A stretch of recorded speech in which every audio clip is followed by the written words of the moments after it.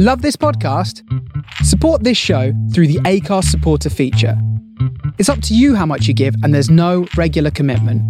Just hit the link in the show description to support now.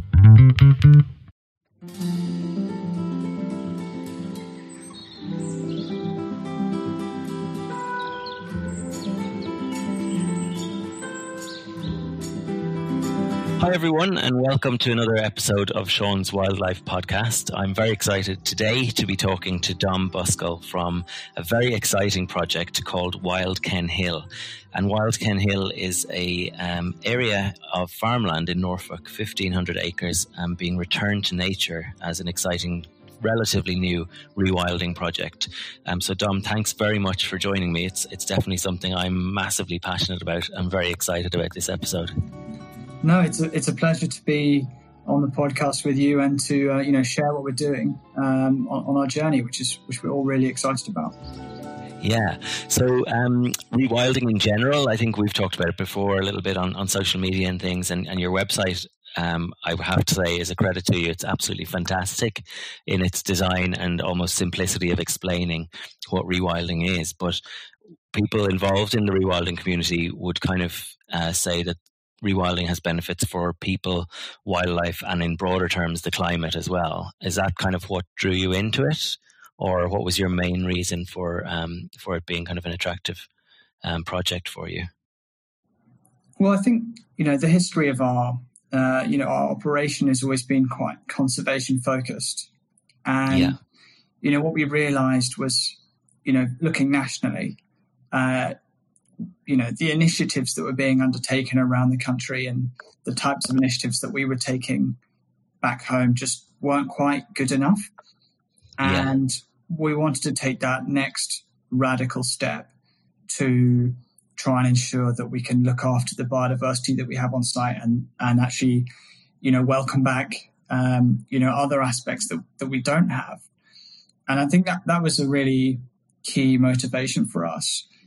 Whether it was going to be rewilding or another approach, that was a sort of a second order question. And personally, when I first started to read up and hear about rewilding, it was all those other amazing things about it. And I almost had quite an emotional response to, the idea of letting nature back in, the idea of, people and local communities being more involved, the idea about it being very process focused and not about outputs. And it was almost like a sort of a real eureka moment where all this time, and we were guilty of it too, just spent time counting individual species and not thinking about the underlying processes that were missing. And that's what we really needed to focus on. And then in a way, and then the species will come afterwards, right? Right, exactly. So that was captivating, and I think that really caught the imagination. And I think the other equally important thing there is what rewilding can do for the climate, and that's something the climate change mitigation side that I've always been passionate about, and I've involved from time to time in with other work that I've been involved in. And there's a really compelling story about what rewilding can do to help us mitigate global warming. So that was really key. And then I think the second big thing is the commercial side. And a lot of farms in the UK are not looking at a great 5 to 10 year horizon. Reports are saying up to 50% of farmers could face bankruptcy as we leave the EU, and we have much fewer payments coming our way from the Common Agricultural Policy, and eventually no payments, and a great deal of uncertainty as to what will replace that. From the UK government, and this was really a decision to farm a bit less land, and use that land to do something for nature, but also something where we can look after our own business a bit better, do something a bit more sustainable. It's a form of diversification, really, isn't it? In some way. Yeah, exactly. So go on ahead. Well, I was going to say that our business before we've done this, very, very, focused on getting income from some selling crops, and then indeed the subsidies that come with that. Well over 60-70% of our business come from those two revenue streams, and they are very volatile because you're dealing with commodities which go up and down, and the common agriculture and nature and living beings. The weather that'll get in the way as well. And then the rewilding has all these amazing things, but people are really interested in it and they'd like to come and visit you, and that provides an opportunity for us to do something much more sustainable and diversified. Yeah, I was going to ask there, what is the history of the site? It's a family farm, right? What kind of business has it been going back over the years? It's been a family farm. It's been, in the family for a while. And I guess I can speak to the last kind of 20, 25 years, which has been farmed, pretty similarly to quite a lot of the UK, but probably a bit more focused on nature conservation than your average farm. We've always been in the kind of higher tier of various stewardship schemes that the government offers. And we've had that lens to what we do. But in many ways, we've operated, with the prevailing view of what's best. And that view has been quite focused on how to generate, as much food, commercially and operationally efficiently as possible. So that's what we were really doing for a long time. It was sort of an agri-environment focused farm. If that makes sense. Absolutely, yeah.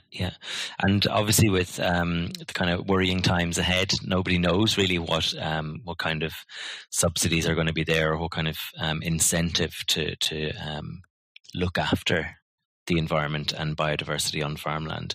And traditionally, I think, as you've said before, we have done a terrible job at maintaining or encouraging farmland wildlife. So it's good to hear of the farmers who really do take that as part and parcel of what they do and that. But are you worried? I think a lot of British farmers are very worried about what will happen now in a kind of post-Brexit plan. There's some talk that some of the schemes will definitely try and maintain the same level of environmental protection and things. But what kind of worries are there in the farming community around that?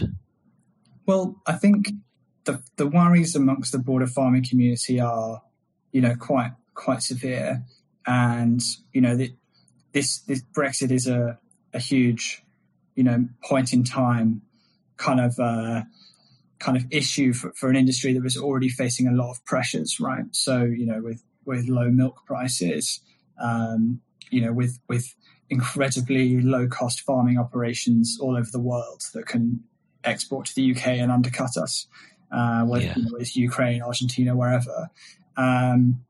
So not an industry that was particularly stable. Was probably in long-term decline. Has had suddenly this huge kind of like financial pressure put upon it by Brexit, and I suspect that many farmers, and I can't speak to everyone, but many farmers in the UK right now will be really quite worried about the ongoing sustainability of their businesses first and foremost. And I think that's sad because for a lot of those people, it's so much more than a business. It's a way of life. It's their history as well, isn't it? History, it's a culture. I think that's what that beautiful book by James Rebanks kind of all told us about what it's really like to be a farmer. It's so much more than animals and running a business. So I suspect that really is playing on the mind of a lot of farmers, and that will have been true since the vote in 2016. I think we've tried to be as positive as we can about the situation and taken the opportunity to think long and hard about what we want to do and begin the Wild Kent Hill project because we think it offers us a way out of quite a tricky situation, but also it's an opportunity to do great things for local communities, for the environment. And actually, I think that probably also applies at a national level. The policy environment is fluid. The government's working on the environmental land management scheme that's in consultation at the moment. I was going to say they're consulting the farming community about that and how it can work, right? Exactly. They've had to pause it because of COVID.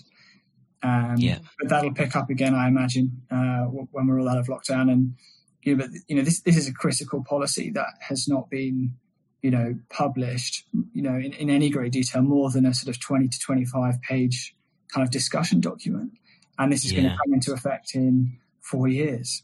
So a lot of uncertainty, and you've got to feel like, I just really hope that, the policymakers and, those with influence can put together something which, can support farmers for sure, but also allows us to really change the way that we use land in this country, because it's got to change quite drastically if we're to have any chance of, meeting our climate change goals, meeting our biodiversity goals. Definitely, air and water quality. So it's Brexit has precipitated this big challenge and this big opportunity all in one go. I was going to say, it's like there's pros and cons almost. I think it's almost a double whammy in terms of stress and uncertainty, because we don't know what's coming. We don't know what the next, environmental scheme is going to be in post-Brexit world.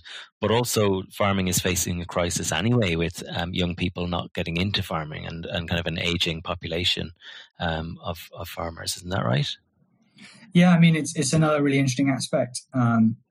It's something that we want to work on our project. We don't have a kind of an answer to it, but we're really conscious about how, particularly now with the impact of COVID and everyone's lifestyles have just changed so much. What is like rural society going to look like, after the lockdown has eased? I think there could be some quite profound changes. And, again, are we faced with, another opportunity to redefine how kind of rural affairs, look. And that includes, whether there are enough jobs for young people in the countryside, which has been a real problem. I've heard, commentators say that, with DEFRA, with your DEFRA ministers, they come along and they focus on, the environment, the air for the farming, but never on the rural affairs. And it's another opportunity, with the policies that are coming to Parliament now, Agriculture Bill, Environment Bill. It's another opportunity for us to really look at, what we want our rural societies to look like, and can we have, locally focused, farming businesses doing good for their communities, and that's something we really want to try and become in time. Yeah. So people and wildlife are one thing. Now, you mentioned climate as well and our responsibilities towards that. But how, if people have, people that have no idea how rewilding projects or farming can impact climate, can you just give us a bit of a summary as to the benefits of the rewilding approach on that front? Yeah, it's really complex. So, I mean, I think what I'll say now will definitely be a simplification of it. Yeah, that's fine. Yeah, but I mean, if you could take like a standard kind of field that you might be farming in, an arable part of the country, so somewhere in East Anglia, like where we are, it's a rectangular field, and what we've done for 50 or 60 years now is effectively drive like heavy machinery up and down that field in lines, with diesel engines. And we've used kind of machines to turn the soil over or cultivate it, right? So that's a plow or anything like that. And every time you do that, the soil is holding carbon. It will release it into the atmosphere. And that, along with some of the other practices that have been involved with commercial farming, and these are things that we're trying to stop doing ourselves, and we've actually cut a lot of them out. But using fertilizers and other inputs, using insecticides, which is something we haven't done for, I think, 8 years now.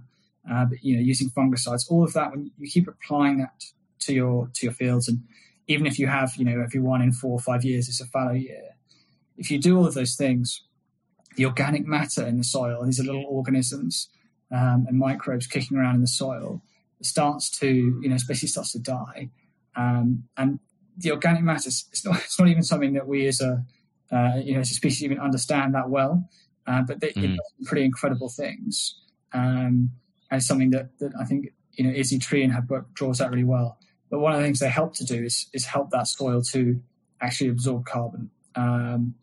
And so the difference is, soil turning over is kind of releasing carbon, but like healthy soil with lots of organic matter, it's actually absorbing it. So, for a starter, we're not going to be driving these machines up and down anymore, so there's fewer emissions.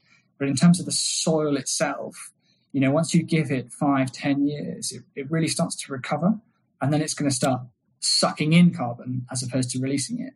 And that's a really important swing from emissions to sequestration. To being that sponge or that sequestering effect. Exactly. Yeah.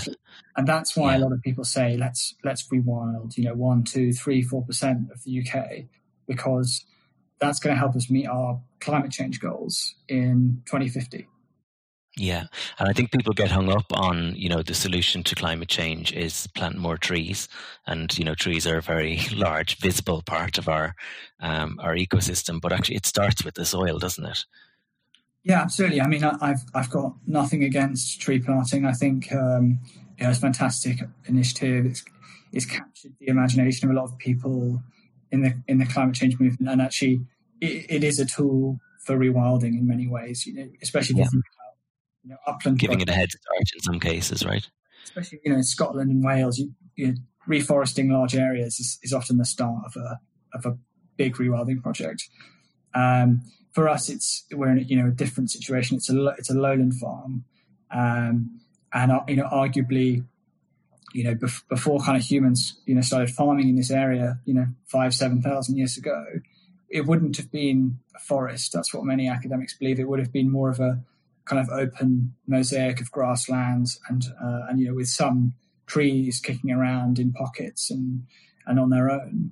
And so that's what we're really working towards when we try and return this to nature. It's not to have a forest, it's to have healthy soil which also absorbs carbon, and lots of biomass in the form of scrub and bushes and some trees as well. But it's not a pure forest, as you say. Yeah, you mentioned Isabella Tree down at the Knepp Estate, which is probably one of the most famous rewilding projects in the last kind of decade, I suppose, in the UK. But I think that book is brilliant. Wilding, it's called. If anyone hasn't read it, I would highly recommend it. It's one of my favourite books last year that I read. They explain very well the kind of turning that theory of closed canopy forest on its head and actually looking back to what the natural state of our land was. And it was dominated by herbivores that were keeping closed canopy forests at bay through grazing. And I think Charlie Burrell's history or upbringing kind of in Africa is quite interesting, where he says, these herbivores dominating the landscape create this kind of like Serengeti effect, and that's actually what Europe would have looked like, rather than the kind of traditional thinking around it being just one massive woodland, isn't it? Yeah, exactly. I mean, I actually, if you're going to kind of look after a rewilding project, you kind of need to read this Franz Vera book, Grazing Ecology, which is the sort of, I mean, it is an academic book for sure. But it has some very digestible sections at the beginning and at the end on, what the previous academic theories were on what Europe used to look like, and they basically said it was a closed canopy forest, of course, like don't be silly, and he does this amazing kind of deconstruction of that argument with all this pollen data and tree data that we had access to, it was already there, and he says, well, guys, actually. That's just completely wrong and very compelling. And I think there's still debate there, but he's probably right. But he came up against a lot of criticism for that when he first came out with that new theory, didn't he? He absolutely did. I think that some of the rewilding projects that you see across Europe now are starting to vindicate him. With the reintroduction of European bison and the kind of the effect they're having. Some of the other kind of larger mosaic type projects where you have lots of grassland, but you also have a lot of forest around it as well. Those kind of mixed habitats, they kind of look to me, from my limited understanding of quite a natural system. Albeit we're still missing, unfortunately, some animals did go extinct, some megafauna. But I think when you think about what could be there in terms of natural processes, most of the things are there, and the result you get is this kind of mosaic. So we haven't done our own research or anything like that, but we do kind of buy the Vera theory on that. And I think our own kind of local university, UEA, they in supporting the actual development of our project, they had done a lot of work on kind of the natural habitat at Kent Hill and shown that it was for a long time, what we would call that wood pasture. So kind of grassland and scrub, punctuated by trees and groupings of trees and little glades. The woodland being, the wood component there being trees there, and the pasture being, the kind of grass where large herbivores would be. Exactly, they'd be moving around and grazing. And so we feel pretty strongly that that's, we know we'll be doing it right if that's what it starts to look like in 10 years. So. 10 years' time, time will tell. The site is still a farm, right? You're still farming, and you're a big proponent of regenerative agriculture.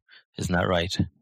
Yeah, that's right. I mean, I think we're probably, I think you'll see more of these projects in the coming years, but we're probably one of the first rewilding projects in the UK to take we're not rewilding all of the land that we manage.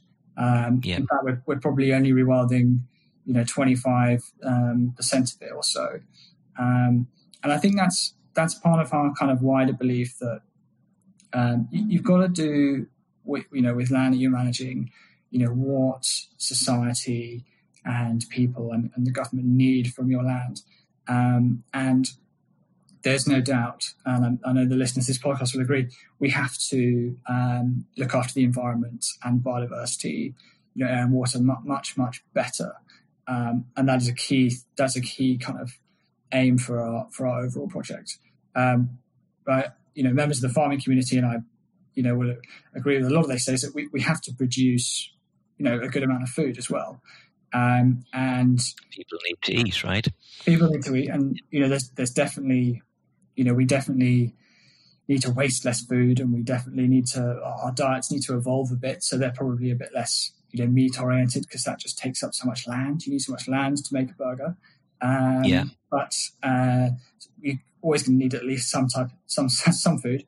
And so on probably 1,500 acres or so, or 2,000 acres or so, we're performing as what you say is regenerative agriculture, which I think really captures the essence of that type of farming, which is it's not extractivist, it's regenerative. So you're not taking from the land. All the techniques you use are to add back. So whenever we prescribe a management technique for a particular field, we'll be thinking about not just about the yield, which is how we make a living, but how we can improve the soil quality, like how we can get more pollinators coming in, how we can look after this farm and bird, which we know quite likes this type of hedgerow, and that sort of thing.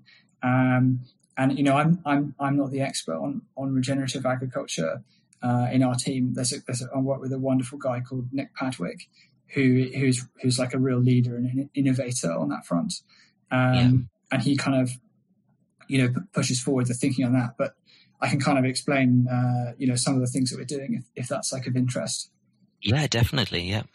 Yes, if you were to consider, we have quite irregular sized fields, for example.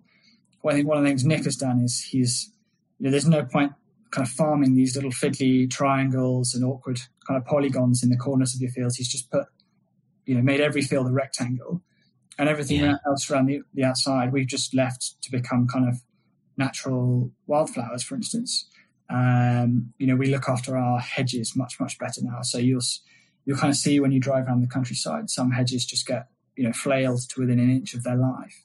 They're just a pile of sticks afterwards, aren't they? we barely touch them. We just want them to, nicely build a good base. We do a lot of cover crops. We do things called overwinter stubbles. So you don't ever turn the land over or plough it at the end of the year, and then it just sits there like barren over the winter. You leave the stubble over winter, but it provides great cover. And holds the soil together, prevents soil erosion as well, doesn't it? Exactly, yeah. Which is another really big problem we're facing. And we do things like kind of minimum tillage or zero tillage, which basically means, you instead of ploughing the soil between crops, you use a slightly different kind of machine, and you just drill the seed straight in the top of the old one. And it kind of you can do it in these technology is so precise now. You can do it in a way where that you can get the new crop to grow through the old one, and that means you just look after your soil a lot better like that. There are these kind of like online tools you can use as a farmer to say, if we do this type of management on this field, that how much carbon are we emitting by doing that? And Nick's all over this stuff, and he's kind of putting all of our inputs into these tools, and it tells you how much carbon you're emitting. And so we've managed to kind of build up a pathway down to try and get to net zero emissions ourselves for the area that we do farm, which is really cool. What's the timeline on that you might hit net zero? I don't know if I know the precise moment we'll hit net zero. But what's fascinating is that with some working towards. I mean, I think Nick would know, but the fascinating thing is with some quite small changes, you can achieve a lot even quite quickly. It's hugely exciting. I mean, I imagine getting all the way there might be a struggle, but certainly there's some big levers that you can pull to start with to get to really drastically reduce your emissions. Brilliant. Now, how difficult was it? I mean, one of the criticisms, I suppose, of rewilding with some people is that it's not realistic. We need food production. We shouldn't be turning over productive agricultural land to rewilding projects. We should be looking at more kind of upland or kind of marginal land for that. But I think you and I would agree it does have a place alongside traditional agriculture.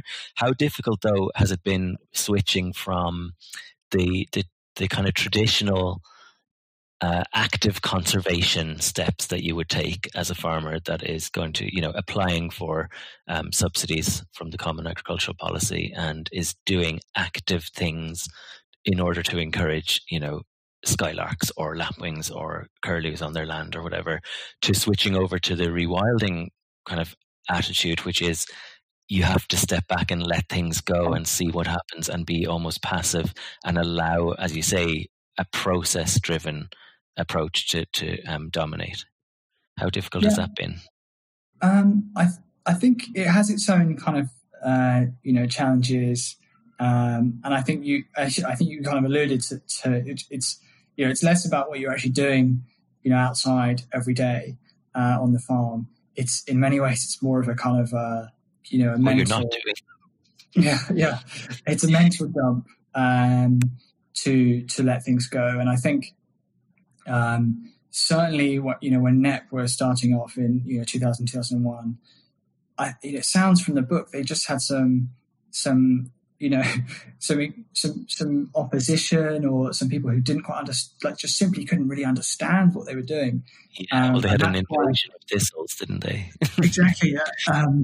I think one of the reasons we're also indebted to them is that they've kind of shown how it all works. So. I think we kind of understood what we needed to do. I think the challenges that we had ourselves were quite dull. A lot of there's kind of tax and legal implications to rewilding land. Is the land still classified as agricultural land? And I think people familiar with tax will understand what I'm getting on about there. But there are. Agricultural land is well protected from inheritance tax and things like that. There's risks in devaluing the land and then not qualifying as well for certain subsidies if you're not doing, isn't that right? Exactly. So I mean, one of the things that we had to kind of come to terms with is if you take your land out of agricultural production and eventually it becomes what the Forestry Commission would define as woodland. And there's a kind of technical definition about how much of the canopy would be, covered by trees and so on. you would have to perform an environmental impact assessment to take that back and start farming it again. And that environmental impact assessment, you'd almost certainly fail, because you'd have a kind of 10-year rewilding project at that point, and it would be stuffed full of animals. And so so it's almost, cutting off your future options by allowing it to happen. Yeah, you have to get comfortable with that, and the way the land will change legally. And sure, we kind of have a 5-year break clause where if we really wanted to go back to farming, we could, but I'd be very surprised. And then the other thing you've got to consider is you've got to look after your numbers. You've got to make sure that in 5 years' time you'll be in the black, because if you get that wrong, then the sustainability of your project is in doubt, and you might not be rewilding at all. And then why do it in the first place? So those are kind of the slightly dull, like, background administrative issues that we had to grapple with. And I think as I said, like, we knew we were going to get weeds. We knew we had to build a fence. We knew we needed to get grazing animals at some point. But it was those slightly dull decisions which were probably the hardest when we were thinking about it. Yeah, and I guess over the journey, there's probably just been lots of times where you would instinctively go to do something or put something on the to-do list and then realize, no, actually, that doesn't fit with our new ethos. Yeah, funnily enough, we're having conversations about it only last week. It's only we were just agreeing on actually the hedge trimming we need to do this year. We have a few roadsides, that we look after the hedges there. And you need to make sure that if there's there are trees that might look a bit dangerous, if they fall over, you want to go take those out. And we're like, well, no one's going there anymore, so let's not cut the hedges, obviously, but let's not do it with those trees. And I think you talked about farmland birds, and one of the key ways the countryside has looked after farmland birds historically is by controlling vermin. We're having conversations like, well, let's not do that in the rewilding area. And I think that's quite an important mental step for us. And a difficult one, I'd imagine. Yeah, it's not. I mean, it's not easy. I think, like, I have the benefit of coming at it, quite fresh. I'm in my 20s. But there are many people who work with us who've been there for 25, 30 years, and have become accustomed to a way of doing things, and full credit for them for kind of listening to me and going, what's Dom on about? And then kind of like really embracing it. It was this little upstart. Yeah, exactly. I feel kind of bad about it. And then going on a podcast and talking about it. Yeah. But no, I think, even people driving down the road, come to have expectations of what the countryside looked like. And you kind of like breaking those down as you go, which is an interesting part of a rewilding project. Yeah, definitely. You've touched on a few things that are going on there, but my big interest obviously is wildlife and the biodiversity side. You've started cataloguing what species are present on site now so that you can kind of track changes over time.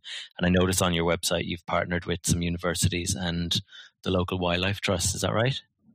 Yeah, so we're doing as much as we can, basically.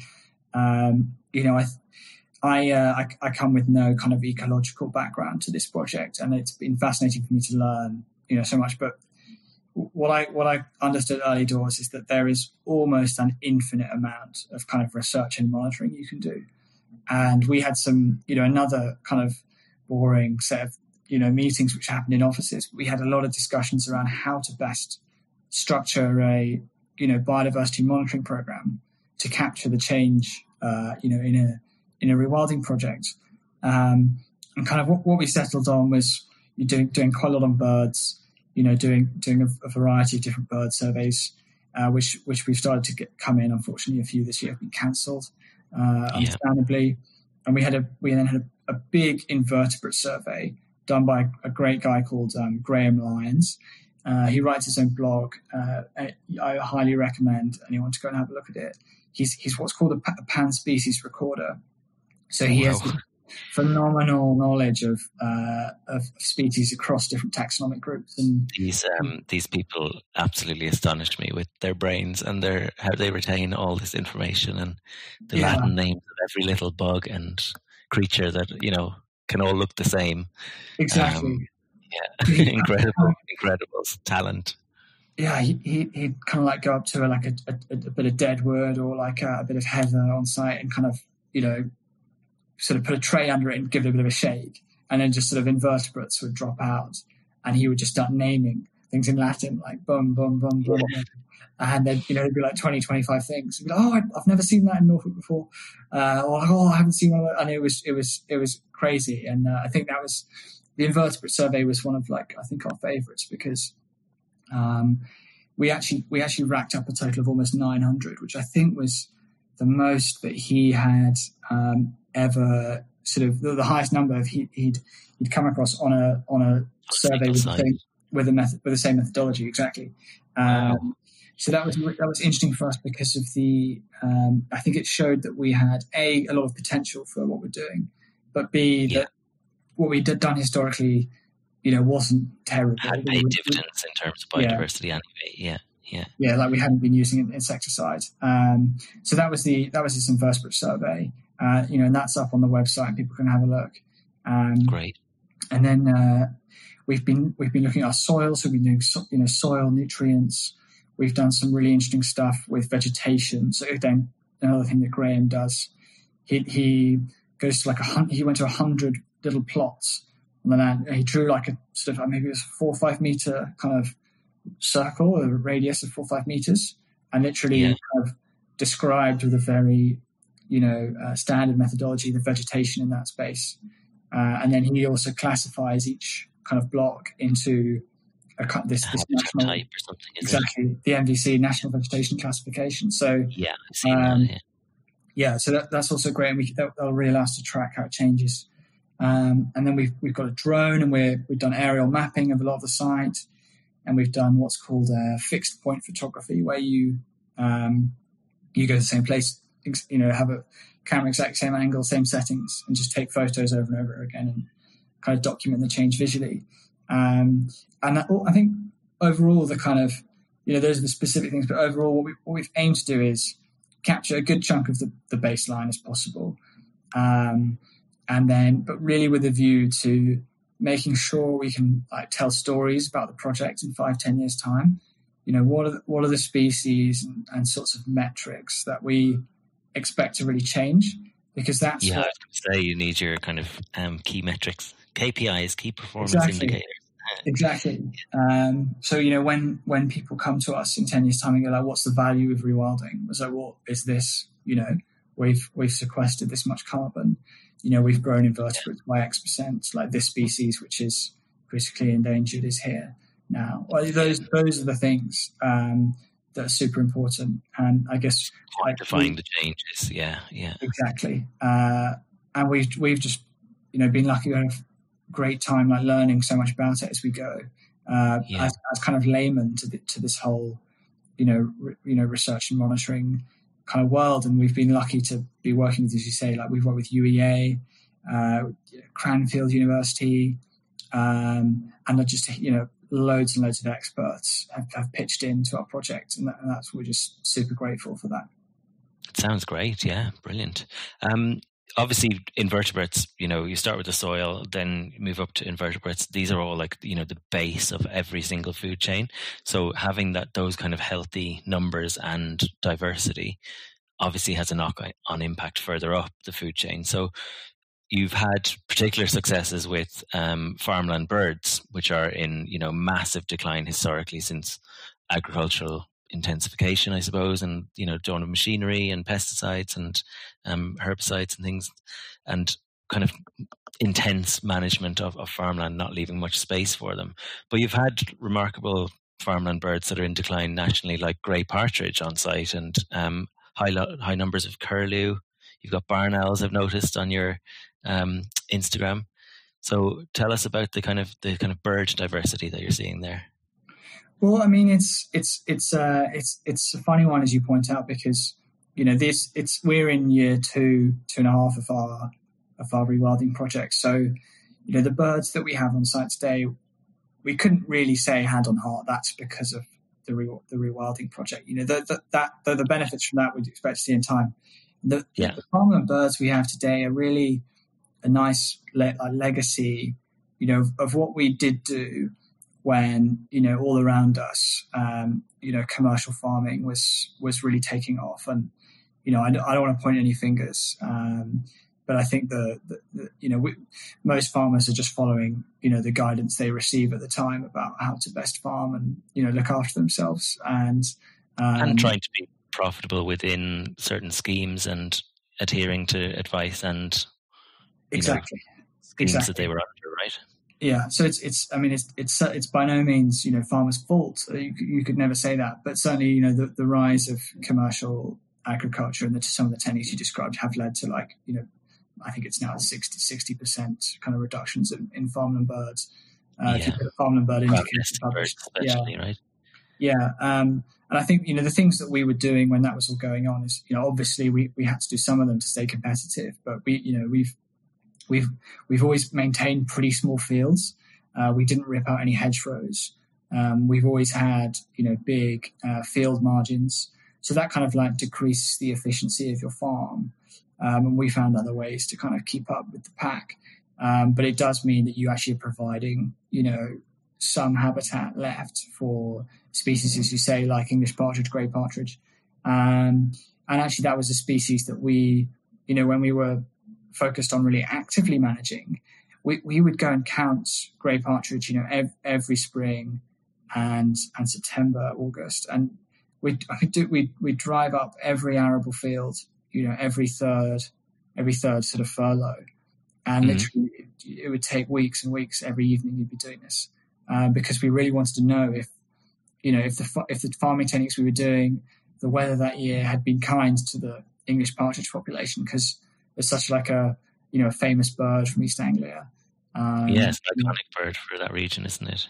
Exactly. So we just really want to find out how are we doing a good job, and I think we're lucky that we've got to this point where I reckon that we might start to see numbers increase fundamentally in the long term because of our new techniques.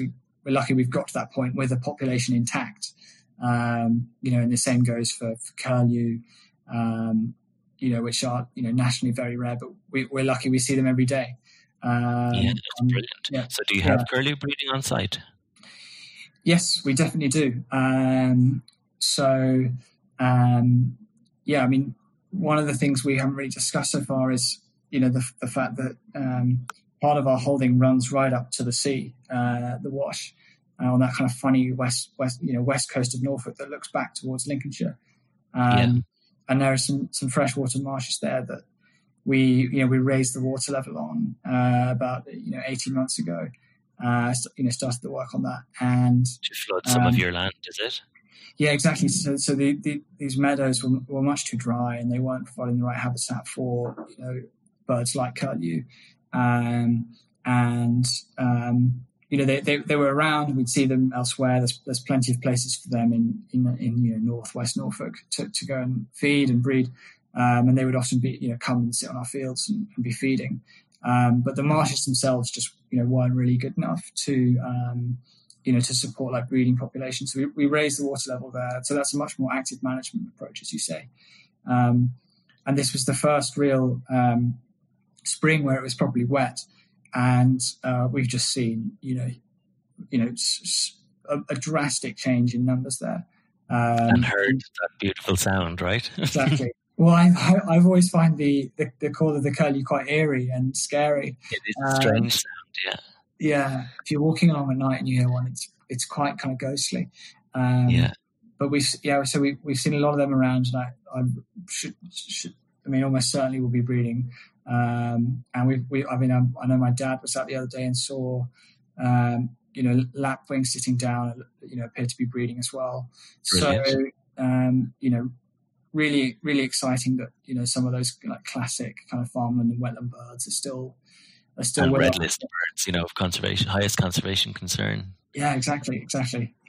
One of the first guests I had on this podcast was Mary Colwell, who's a renowned curlew conservationist and broadcaster. So she will be very happy to listen to this episode and see that you're farming the right way for her favorite bird. Wonderful. I know that there are some good initiatives going on right now in the whole kind of curlew space, and kind of lots of people getting together to collaborate, right? Yeah, I think the future for that particular bird is not that rosy, and I think there's now a time has come where everyone's just going to get together and make sure that we do something proper to look after it. Yeah, that's it. I think they're very much in trouble in Ireland, where I'm from. Myself and Mary set up a Facebook page 2 years ago, I think, and it was estimated then that the curlew as a breeding bird in Ireland only had 7 years left. They're just in catastrophic decline with land management and bogs being, harvested for turf and things like that. So I don't know if we'll save it as a breeding bird in Ireland, but fingers crossed. People, again, as you say, are coming together, different bodies and different organizations to try and help. But yeah, it's definitely a bird in trouble, isn't it? Yeah. So moving on from birds, another kind of interest of mine is bats. You've mentioned you've got quite a few species of bat on site, yeah? Yeah, and I'm sorry, I won't be able to give you the best answer to this question. I know we've got 9 species of bat on site for sure. And the one that I've been most involved with so far has been the barbastelle. Wow, you've got barbastelle, yeah. Yeah, we're super excited. Just about that species in particular. They're one of the least common in the country, aren't they? Exactly, yeah. So I actually didn't know. Ashamedly, I didn't know this till maybe kind of 4 or 5 years ago. But within our rewilding area, there's sort of it's actually probably half of it is woodland, and that woodland I think actually contains the most significant kind of roosting population of barbastelle bats in Norfolk. Wow. Which is really cool, and I think Norfolk's a pretty good place for bats anyway. And we're not kind of designated or anything like that, but I've heard, I think, lovely guy at the Norfolk Barbastelle study group called Ash Murray say that if you were designated, it's probably internationally significant. And you talked about kind of challenges of rewilding. One of the ones that we've had, which I don't think every project starts with, is that within our rewilding area we have some quite serious sites of conservation interest already, and you have to be really sure that letting nature back in doesn't cause any adverse effects. It can. We have to be honest about that. The kind of idiosyncrasies of like human involvement mean that you actually have some populations of some animals surviving and thriving because of humans, isn't it? And exactly. How we manage the land.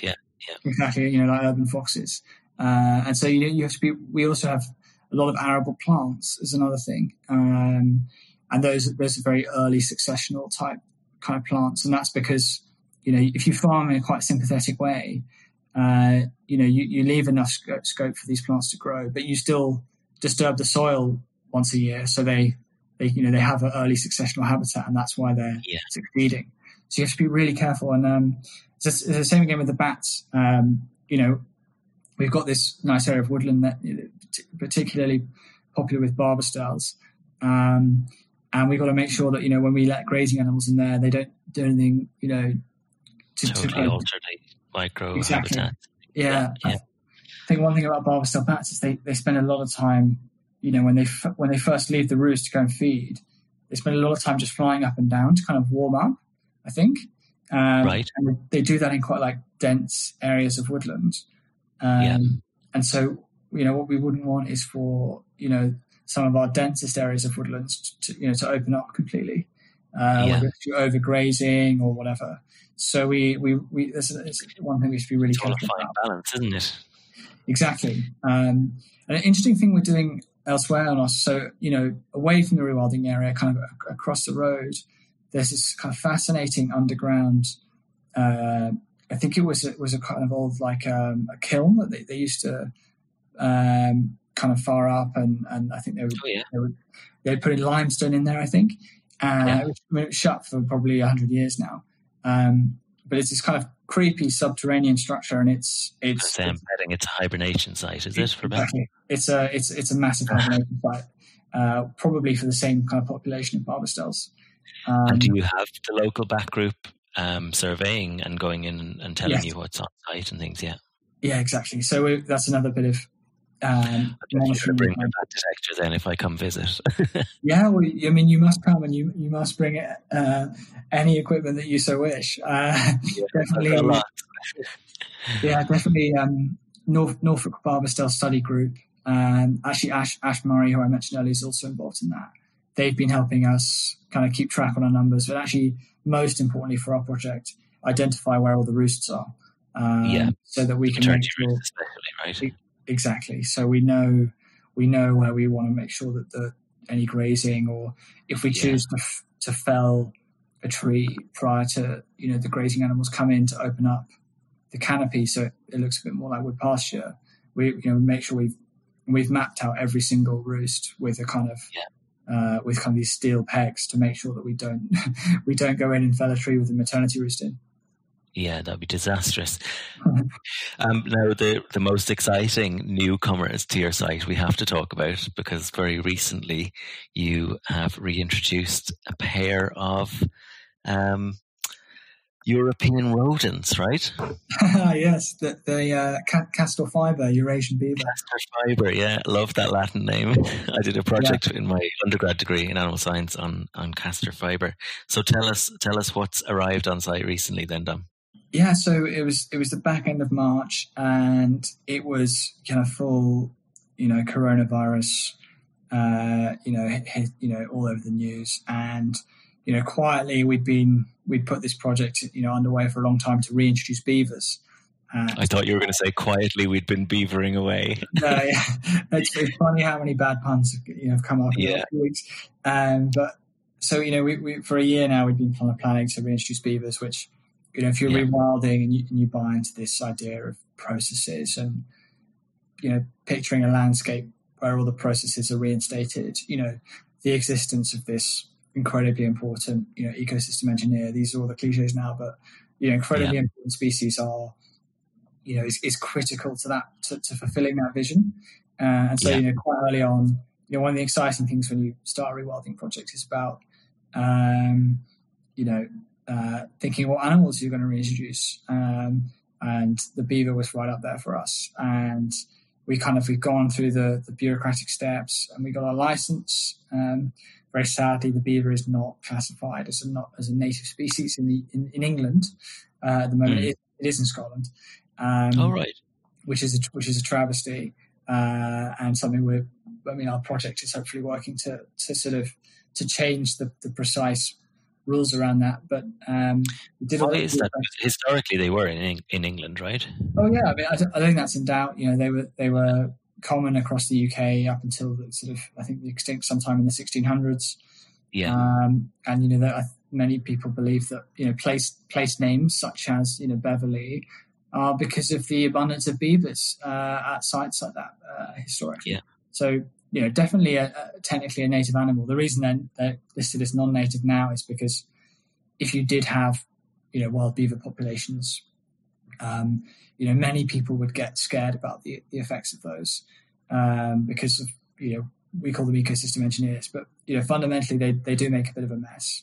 I think in Bavaria they've shown, where they have quite a high population of wild beavers that actually it's very manageable. But, we as a community, kind of need to get over the fact that, they might take down a tree that we quite liked, or, whatever they get up to. They're technically a non-native species, and we got a license to release them. We built a large enclosure. We think it might be the largest in England. It's about 50 acres, a little more. Wow. Yeah. And, we initially planned to introduce 2 pairs, and maybe add a 3rd pair later. But and are you getting them from Scotland where they're breeding readily, or where are you getting them from? Exactly. So the two options, if you're kind of like looking at this, are from wild populations in Scotland, where I think lots of beavers, live in the wild and have a great time. But there are, in some areas, they kind of come into conflict with farming communities, farmers, and anglers and whoever. For the kind of reasons I said, that they can make a bit of a mess, and people are also concerned about the effect they have on fish stocks, even though the evidence is kind of says they can do good things. I was going to say the evidence is to the contrary in a lot of cases, isn't it? Exactly. And making a mess is one thing, but on the flip side, they're also mitigating for flood risk in certain areas as well, aren't they? By holding water. Exactly. I'd be the first person to name all the benefits that beavers can bring. I'm a big beaver advocate too. One reason or another, there are places where they are better off being trapped and transported to release projects like release that. Points, and that's what we've done. So our two females have come from wild population on Tayside, and we were hoping that they would be joined by two males. But as the virus kind of spread and lockdown was implemented, the lovely lady called Rashin, who was trapping for us to actually get the beavers out of those ecosystem was curtailed, so that trapping season is now over. And we couldn't get two pairs, but we brought the females down. Breeding season, is it that you can't trap during the breeding season? That's right. Yeah. So I think from maybe last week, 2 weeks ago onwards, there's quite a high risk of trapping a pregnant female and putting her into stress, which is not what you would want to do. And so the trapping season, I think, reopens mid-August. Okay. So your two girls will have to wait a little while for their exactly shining armor. Exactly. They're both kind of 2 to 3 year old females. They're unrelated, so they've been released into separate parts of the enclosure.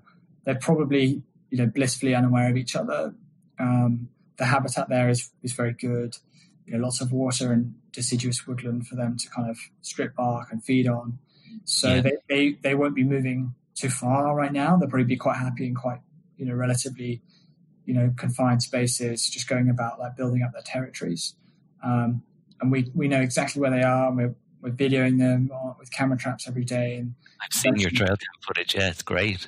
I have to make do with, foxes and badgers in Ealing, but I can dream of beavers.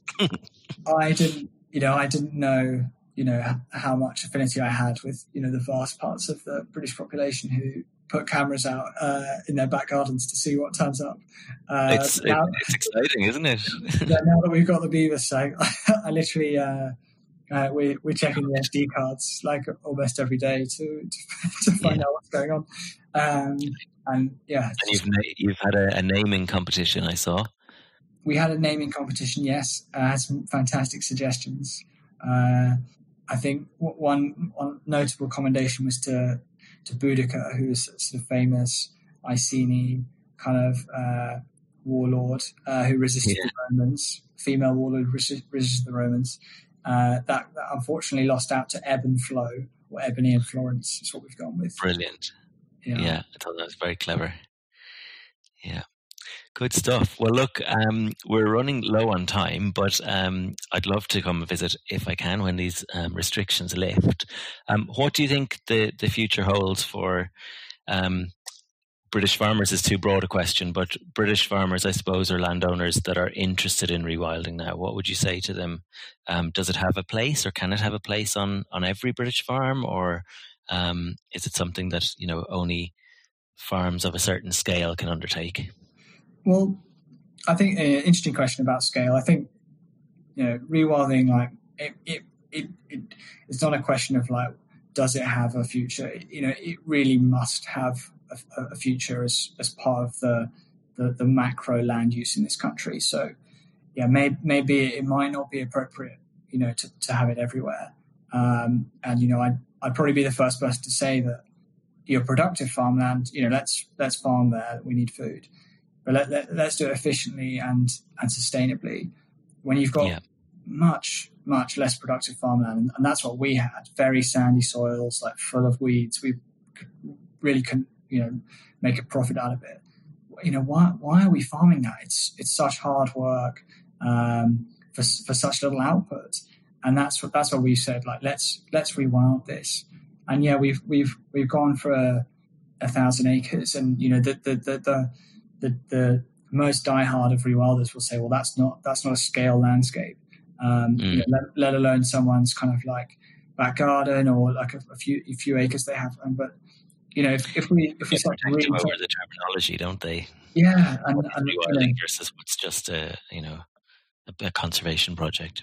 Yeah, but I think those principles of like stepping back and letting processes take over, those apply to much smaller areas of land, especially if they're well connected to others. And I think you might maybe you don't call it rewilding, but those principles definitely have a place all over the countryside, farms of any size, roadsides, and so on. And I definitely I wouldn't get held up by the kind of really hardcore definitions of rewilding. Let's take what's appropriate from it and apply it in the English context. Very densely populated country.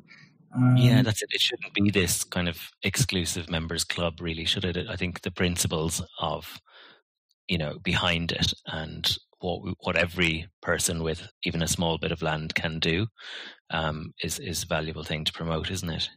Yeah, I mean, we've got to cherish these landscape projects like Yellowstone or the Carpathian Mountains, the Danube Delta. Those are phenomenal landscape scale projects, and like we should never lose sight of what those have over places like Wild Ken Hill. Is they have things that we'll never be able to do, and particularly if you think about apex predators and really large herbivores. But I don't think we should also use that kind of real academic diehardism to say, oh well, we can't think about rewilding anything else. This is a really important movement for the countryside, for the public, for the government to get right, because it's going to help us all with climate crisis, with the biodiversity crisis, with public health even, and so let's not like put the brakes on it. Let's let people kind of run away with their imagination and rewild their gardens, rewild the roadsides. I think that's like fantastic, and we should be supporting that. Yeah, that leads on actually to my last question. You mentioned kind of the social benefits and that. What's in store on that front for Wild Ken Hill in the next few years? Because you mentioned when we talked before, it's something you're looking into, but you haven't fully embraced just yet. Yeah, I mean, in truth, it's a work in progress. I think what we want to be is radical and innovative in how our project can serve local communities. And at the moment, what we're focusing on is building a sustainable, locally focused business in a way. So what we want to do in the immediate term is just provide more professional and volunteer opportunities to local people, and I think that's particularly important. With the amount of jobs that are being pulled and people being furloughed. I know we have 4 or 5 volunteers working for us right now. And I imagine we'll hire some full-time roles in the future too. So I think that's like a first preliminary step.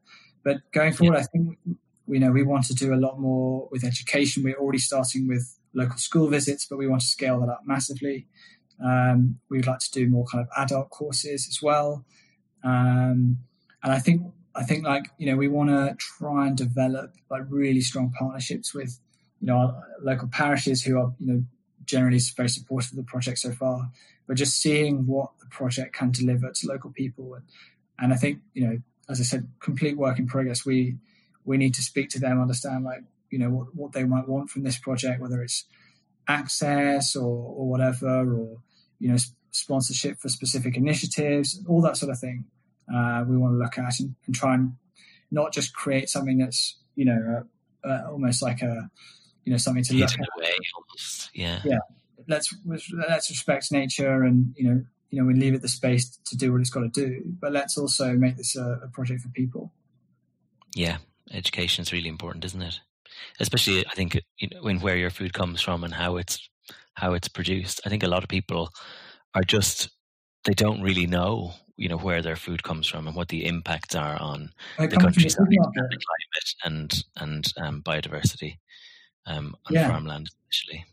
Yeah, I mean, it's crucial. We're doing a great project at the moment called Wildlings, where a lovely lady called Michaela, who lives locally, who's actually nannied a bit for me when I was younger.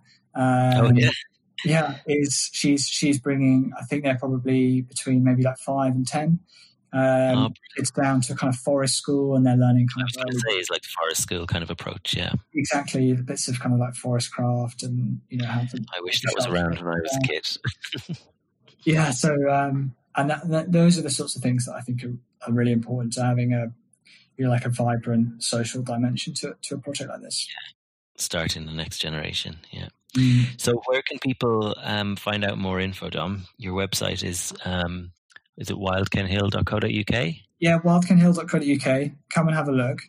We are blogging there, at least twice a month with some quite detailed stories about what's happening on site. We're on Instagram at wildkenhill_Norfolk. I love the Instagram. That's where I came across you first. Some great stuff on there. Yeah, whoever watches your social, tell them I was complimenting it. Yeah, well, shout out to Ness, who's been managing our social extremely well. And I think some really uplifting content on Instagram to come and have a look at. And particularly the clips of the beavers as they've been kind of messing around in the new enclosure is fantastic too. So come check us out. Super jealous of your beaver trail cam footage. I think we've talked obviously in the background, and I won't say too much, but I think definitely rewilding in some form is in my future. After I leave London, I think that's definitely on the cards for me.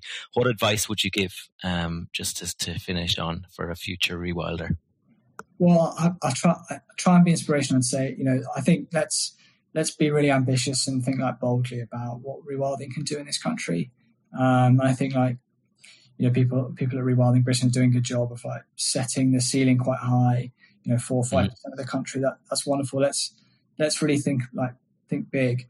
And I think if you're anyone there thinking about whether to rewild or not, let's try and identify that land which is not very productive for farming, isn't of very high conservation interest right now, and would make a really big swing to go from something which is not doing much for anyone right now. It's not growing loads of food. We're not looking after the soil there, whatever. And let's turn those places and make them really special and restore them to their kind of former glory. That's great advice. Yeah. So choose the right place that'll make as much of an impact as possible. Yeah, absolutely. I think that's kind of our approach, which is let's not rewild all the farmland that's good for farming. Let's farm there, sympathetically, but let's rewild the stuff where you can't farm, for love nor money. Yeah, brilliant. Right, well, Dom, it has been an absolute pleasure talking to you. It's one of my favorite topics. I think we could probably go on for 3 hours, but other people might get bored. So thanks again for your time. And definitely once these restrictions lift and I can make my way up to Norfolk, I will be there with bells on. Well, you'd be most welcome. We'd love to have you. Great. Thanks a lot, Tom. All right. Take care now. Cheers. Bye. Thanks for tuning in to another episode of Sean's Wildlife Podcast with myself, Sean McCormack, produced and edited by Thomas Dinas. If you're enjoying the series so far, I would really appreciate it if you consider donating to our Patreon link below. That will really help us out with producing the podcast and covering the costs involved. See you next episode.